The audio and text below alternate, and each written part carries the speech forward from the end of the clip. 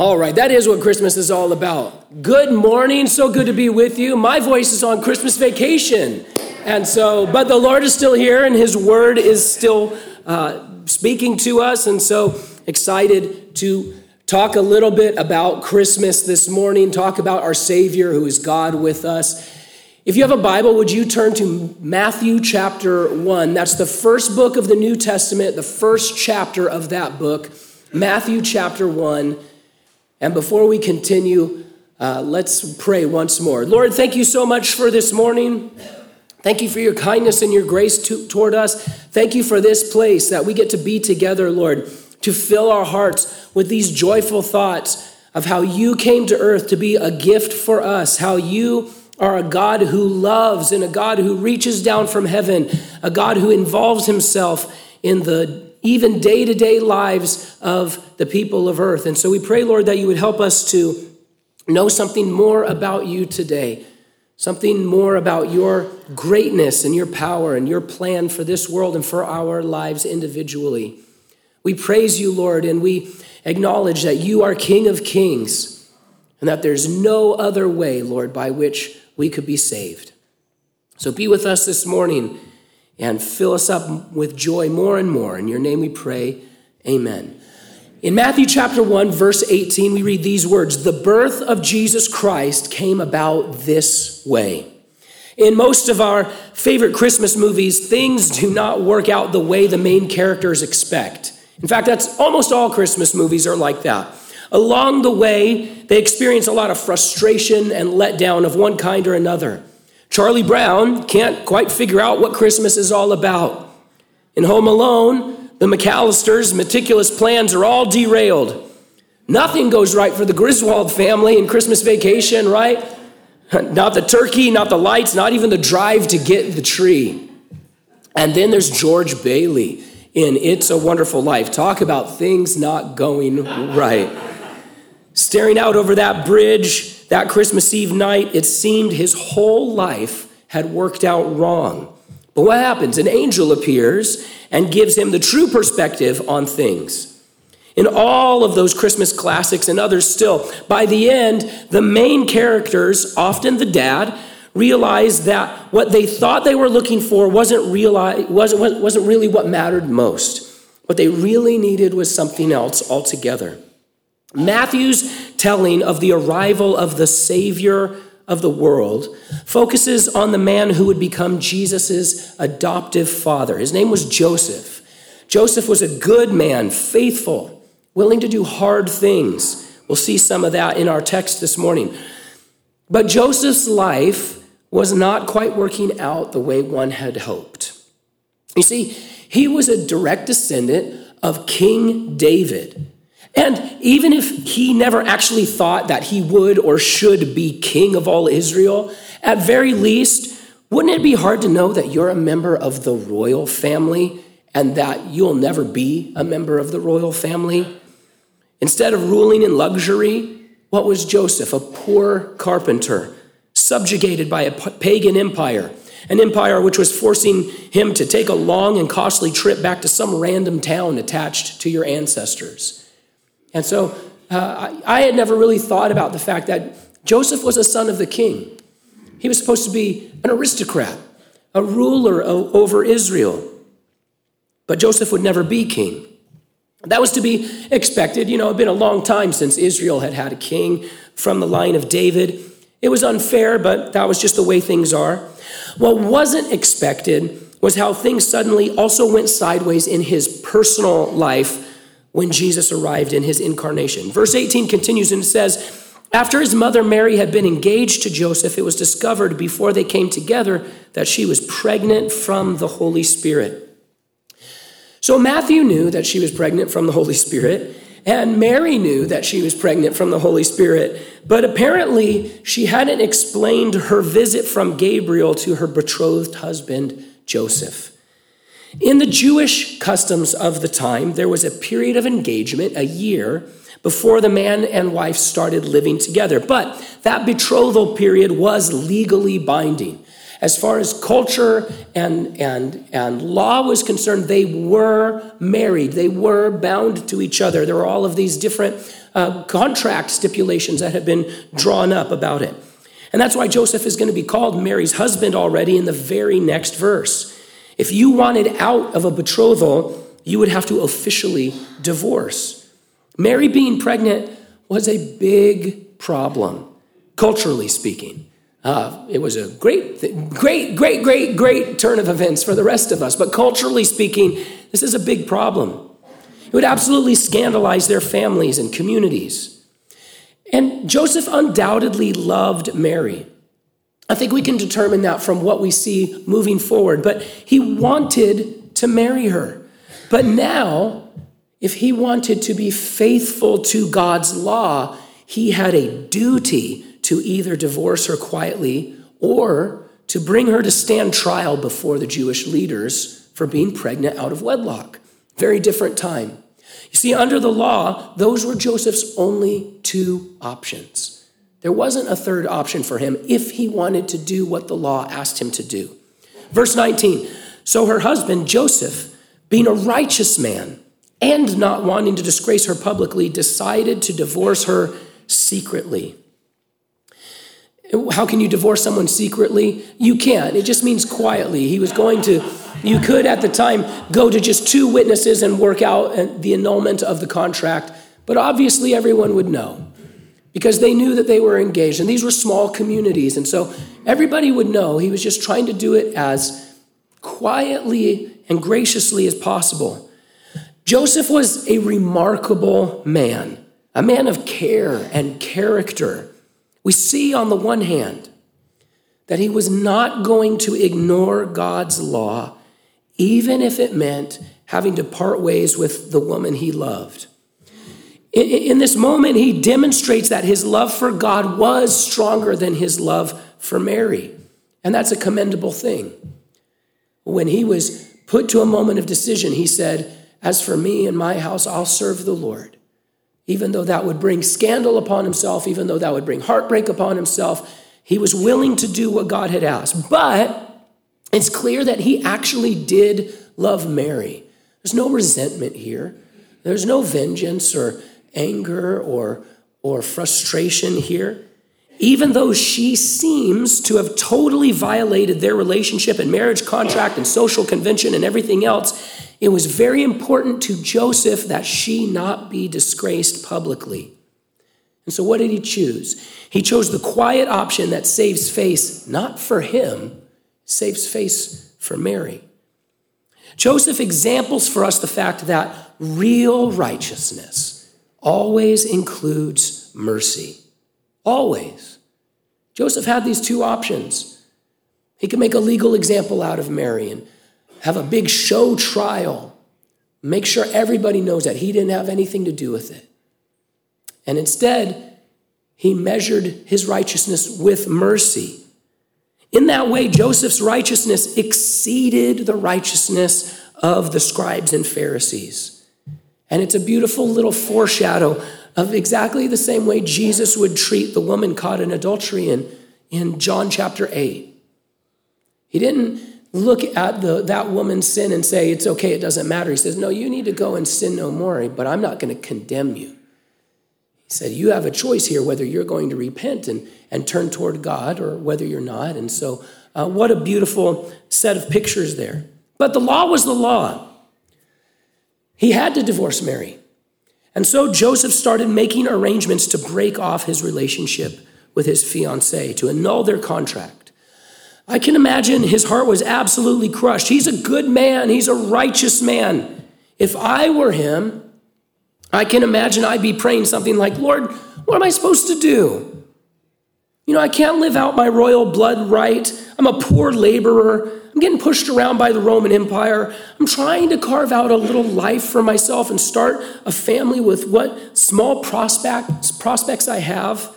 I'm serious about following the law and honoring you as God as my life, and now my marriage can't happen? That's how I would have been praying. Verse 20 says, but after he considered these things, an angel of the Lord appeared to him in a dream, saying, Joseph, son of David, don't be afraid to take Mary as your wife, because what has been conceived in her is from the Holy Spirit.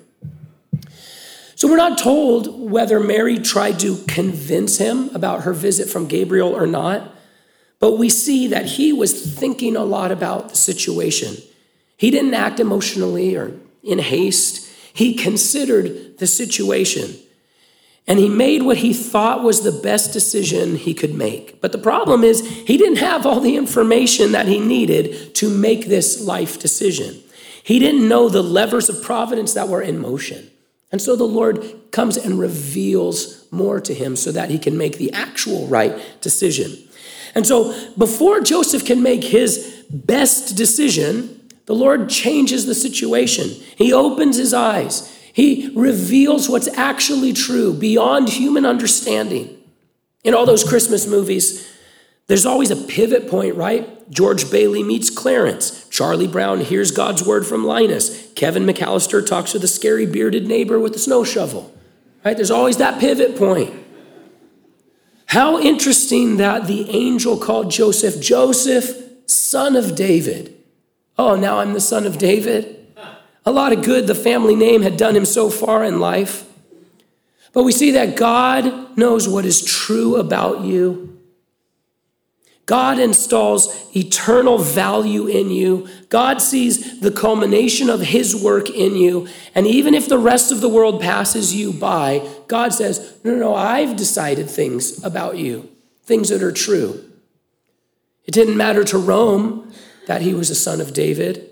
It didn't matter to the innkeepers of Bethlehem that he was a son of David, but it mattered to the Lord. And the Lord God had not forgotten. Yeah, things were a lot different for Joseph than they were for David and Solomon, but the Lord had not forgotten. In fact, the Lord had decided to give Joseph a personal, important, hand-tailored part to play in the drama of redemption, specifically for that man. And this is what God wants to do in the life of every single one of his children. Your life may not be working out according to what your 5-year plan was or the dream that you had when you were a little boy or a little girl, but God has a providential plan that is shaking up the cosmos and displaying his grace and glory and power and kindness and wonder to all the powers in all the heavens. That's what the book of Ephesians says. And he's written a part for you to play in it. He says, here's what I'm doing to put on display my greatness and my power and my grace and my glory. I want to show all the cosmos, all the powers in all the heavenly places, who I am and what I can do. And I've written a cast of players to show the world, to show all of history, to show the universe what God is capable of. And each one of his children has been cast to play a specific part. The angel clears up where Jesus came from, but man, things were still going to be sticky. Joseph was being asked to live a sacrificial life for the rest of his life, a life of social embarrassment. We get a little whiff of this later on in the Gospels. Joseph has, it seems, passed on already. But sometimes the Pharisees would love to bring up in front of Jesus that, hey, we consider you illegitimate, by the way. And so they would live a life of social embarrassment because everybody knew how the story started. Everybody knew that Mary was pregnant before they were officially married. And that was a big deal in this culture. And the angel comes to Joseph and he says, hey, don't be afraid to take Mary as your wife, but that's going to have some ramifications moving forward. For the rest of your life, you're going to be marked by this work of God that he wants to do through this family. A work we're all thankful that they did, but a work that left a grease stain in a sense, right? You change your oil, you're going to come out, even if you're really good at it, you're going to come out with a couple of grease stains. Right? On your hands, on your favorite shirt, on, whatever it is. And so a life of social embarrassment is what God was asking Joseph to sign up for. People would whisper everywhere they went. His whole life would now be oriented not around his own dreams or around his own greatness, but instead his whole life would revolve around this job that God had given to Joseph and Mary to do. Raise and nurture the Messiah. That's the job. Man, how could I possibly do that job even right? Even if I wanted to, Lord, I can't do it. And the Lord's like, you can do it because I'm going to help you do it. But this is what I want you to do. I want you to follow me and do what I'm asking you to do. It's one of the most important jobs that I want to give out. But it's going to be a life where people snicker and people gossip and you feel constantly inadequate. And you're wondering, am I qualified? No, you're not qualified to raise the Son of God, but you're going to do it anyway. The angel continued in verse 21, she will give birth to a son, and you are to name him Jesus because he will save his people from their sins. You are to name him. It's more common during this time for the mom to name the child, but he said, no, Joseph, you are to name him. And it reveals the fact that Mary had an incredible, unique calling placed on her life. She would bear the Christ into the world. Jewish mothers for millennia had hoped to be the one chosen by God to be a part of this work. And so on the one hand, Mary had this monumental job that she's remembered for, but she would need a lot of help, just tons of help, day by day. And the Lord expected Joseph to serve with her in this calling, in this endeavor. He couldn't do what she was being asked to do, but he could do things like help and support and provide and protect and lead and partner with her in raising the Messiah in their home. So it's interesting that everybody has a different calling, right? There's a different job. There's a different, role to play. We think about the stories in Matthew 1 and in Luke 2, such an interesting cast of characters, Mary and Joseph and the shepherds and the wise men and all of the people surrounding that situation who aren't listed together, but each one having this important role to play. We think of a lot of times casting as, well, who's the important character? Which actor's name is above the title? And you hear these gross stories about, self-important actors arguing about whose name comes first on the poster and size of the font and all that kind of thing. And so we think about casting of, well, this part is important and this part is not important. And we realize, though, that, of course, every part is significant. Not every part is as prominent. Not every part is as visible. Not every part is as easy. But every single one is important. We were watching a movie the other day with the kids, and one of the kids said, it was a big scene with a lot of extras. And they said, are all those people like working for the movie? And we said, yeah, they're called extras. And they said, well, that's a lot of people. And they have to pay all of them? And they said, yeah, they pay all of them a little bit. Well, that's a lot. We said, yeah, but if you don't have those people, the movie doesn't work. You can't watch a battle movie if there's no armies, right? And so there was a part for each one of them to play. And so the angel comes to Joseph and he says, hey, you're going to be integrally involved in this process. You're not just a guy who also lives in the house with Jesus. You're going to name him. You're going to be involved. This is a calling on your life together with Mary. His name would be Jesus. Scholars explain that depending on whether you're studying how the name sounds in Hebrew or what the origin of the word means, the name means something like he will save, or Yahweh is salvation, or oh, save Yahweh, or Yahweh saves he and not another. I think we get the message there. This is who Jesus is. The little baby in the nativity set that you see walking out today, or the one that you have set up in your home or wherever, that little baby in a manger is God himself, come in human flesh, fully God and fully man. And he came for one reason, not because it's such a nice time in first century Palestine to, walk and move around and try not to get leprosy. He came for one reason, and that's because someone had to die for the sins of the world. Someone had to pay the fine that every single one of us owes for all the wrongs we've done and the wrongs done to us. You see, the Bible explains that disobedience to God, rebellion against God, failure to be as perfect as God is called sin. And the wages of sin is death. And God is a perfectly holy, just judge. He can't overlook sin. He can't sweep it under the rug. And of course, we don't want him to. When we hear about, presidents or politicians or judges sweeping injustice under the rug, it boils our blood because that's wrong. And we're people who do unjust things all the time. But even we say, well, that's obviously wrong. You can't just overlook it. You can't just, how did those charges get dismissed? How is that person not in jail? All these sort of things. And we get so upset about it.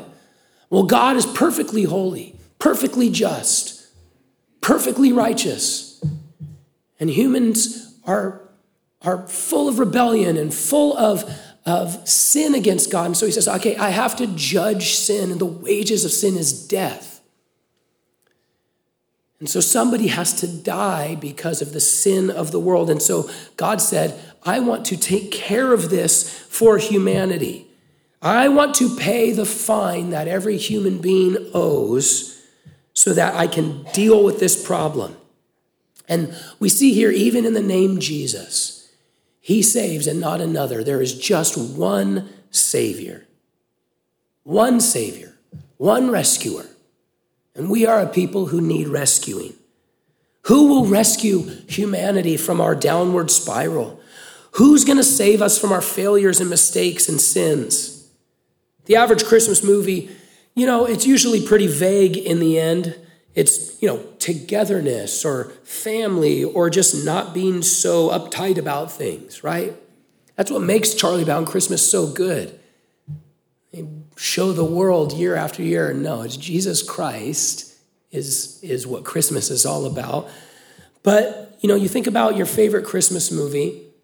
On average, the ending is just sort of a vague, warm and fuzzy, right? But this is what I always like to do, ruin movies for myself and others. And point out the fact that the Griswolds are going to have a terrible Christmas next year too, right? Because there's no change. They get through the police and the SWAT coming to their house, but next year they're the same people, selfish and angry and focused on themselves instead of others. The McAllisters prove it. They're not any better in Home Alone 2. They're still yelling at each other. They still hate each other. They still can't stand being around each other. And you get through Home Alone 2 and everybody's all warm and fuzzy at the end. And what happens? What's the very last part of the movie? The dad screaming angry at his kid again, right? Those vague, just be nicer messages, it doesn't work. It doesn't hold water. That's not how lives are changed. That's not the real answer. And we all know it. In our heart of hearts, whether you're a Christian here or not, you know that there's something that needs fixing, something that needs saving, a hole that needs to be filled. God knows it. In fact, he knew it before we did. And he came and made a plan while Adam and Eve were hiding from him. They had just brought sin and death and suffering and ruin into the world, and God said, I will go down. I know that they need saving. They don't realize it yet. And I'm not only going to go down to them in grace and love and mercy and try to embrace them, I'm going to go with a whole plan. The Lord God made a plan. His plan was to come himself, born of a virgin, to live a sinless life, die a death he did not deserve, rise again the third day.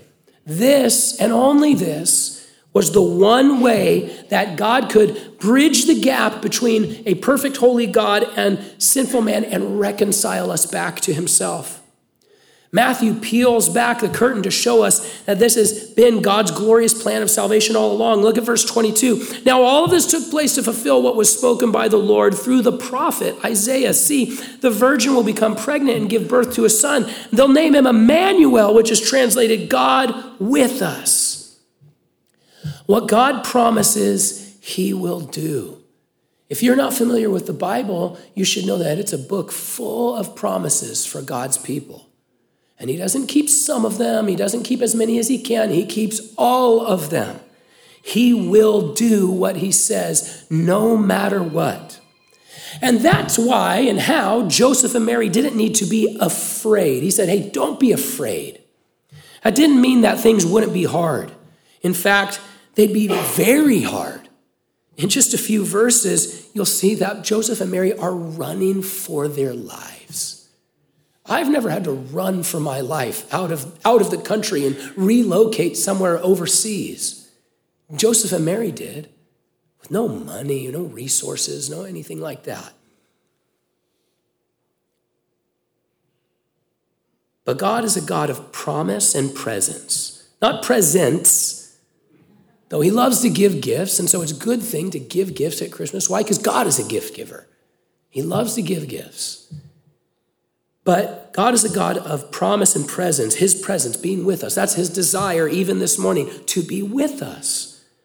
Coming into the earth in his incarnation, he said, hey, I'm the eternal God. I hold everything together in the palm of my hand, but I've got a new name that I would love for you to use for me.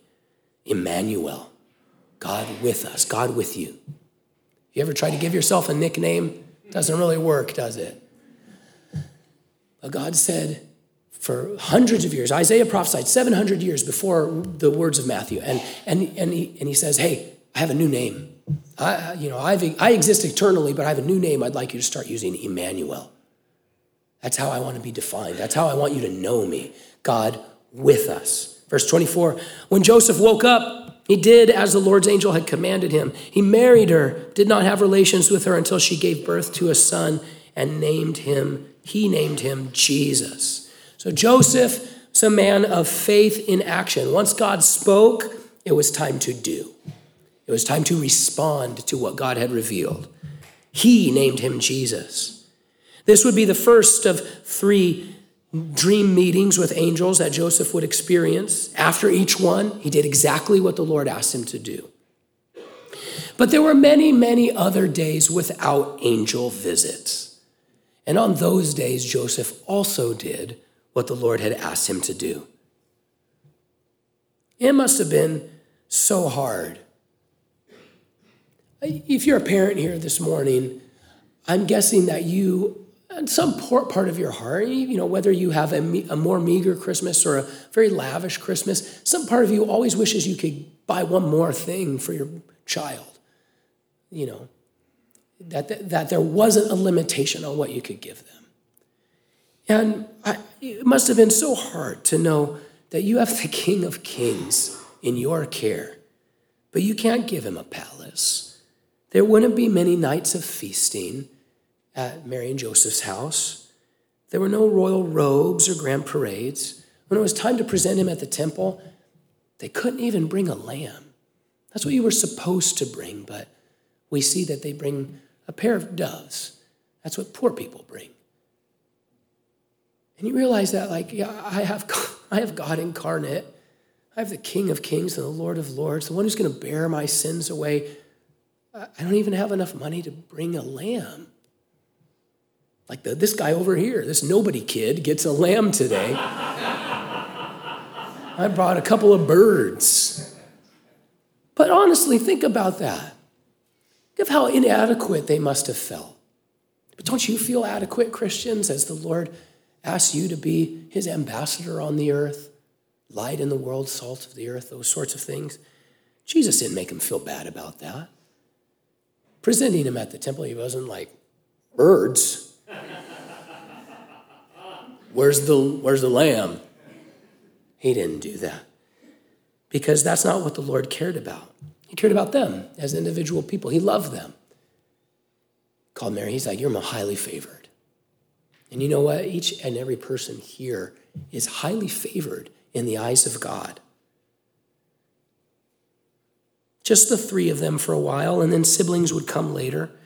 They lived small, lived far away from home for a while. It must have felt like things weren't working out the way that you wanted. Their life must have felt small and insignificant or meager in so many ways. But what God cared about and what God wanted for this family was working out just fine because he was the one accomplishing it by his own power and grace. What God desired was happening. And God's grace and God's strength and God's wisdom was flowing through this family. We learn later in the New Testament, it talks about how Jesus learned obedience from his parents. They were able to do what the Lord asked them to do because he empowered them by his grace and because he was with them. He didn't ask them to do it and then say, hey, I'm going to show up and check the ledger at the end of the year and, things better look good. He said, no, I'm going to be with you. And that's how the book of Matthew ends. Jesus saying to all of us, and lo, I'm with you always, even to the end of the age. And we read in the book of the Revelation that when God's people gather together in a church meeting like this, he says, I'm with you in a special way. I walk in the midst of the candlesticks. Not a lot of spaces between the rows here, but the Lord is walking in our midst. Because he's God with us. Now, you and I are not called to foster the Messiah. He has other callings for you and me. We discover them by loving him and being in his presence and hearing his word and doing what we've been told. We join in his magnificent kingdom cosmic work as we relinquish control of our lives' decisions and instead allow him to direct and propel and move us through this walk we're on with him. If you feel like things are not working out, look to God's gift, his son, his Savior, who is still with you, still Emmanuel, even now, writing you the most important part you could ever play. That's what God's desire is for each and every one of you Christians here this morning. And for those of you who are not Christians, who are not born again, maybe you don't know what that means. Well, Jesus at one point said, hey, you must be born again. That means you must turn from your sin. Acknowledge that Jesus is who he says he is. Acknowledge that he is the only way out of sin and death and the grave. That being a good person is not going to get you into heaven.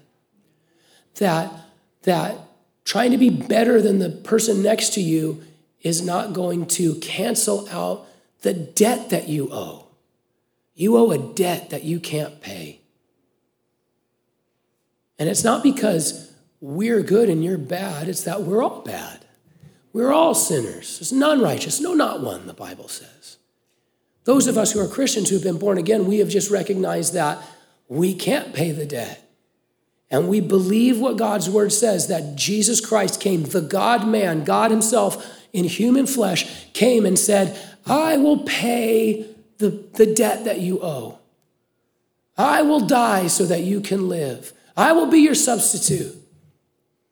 And if you're willing to believe the Lord Jesus, if you believe in your heart and confess with your lips that Jesus is Lord, you will be saved.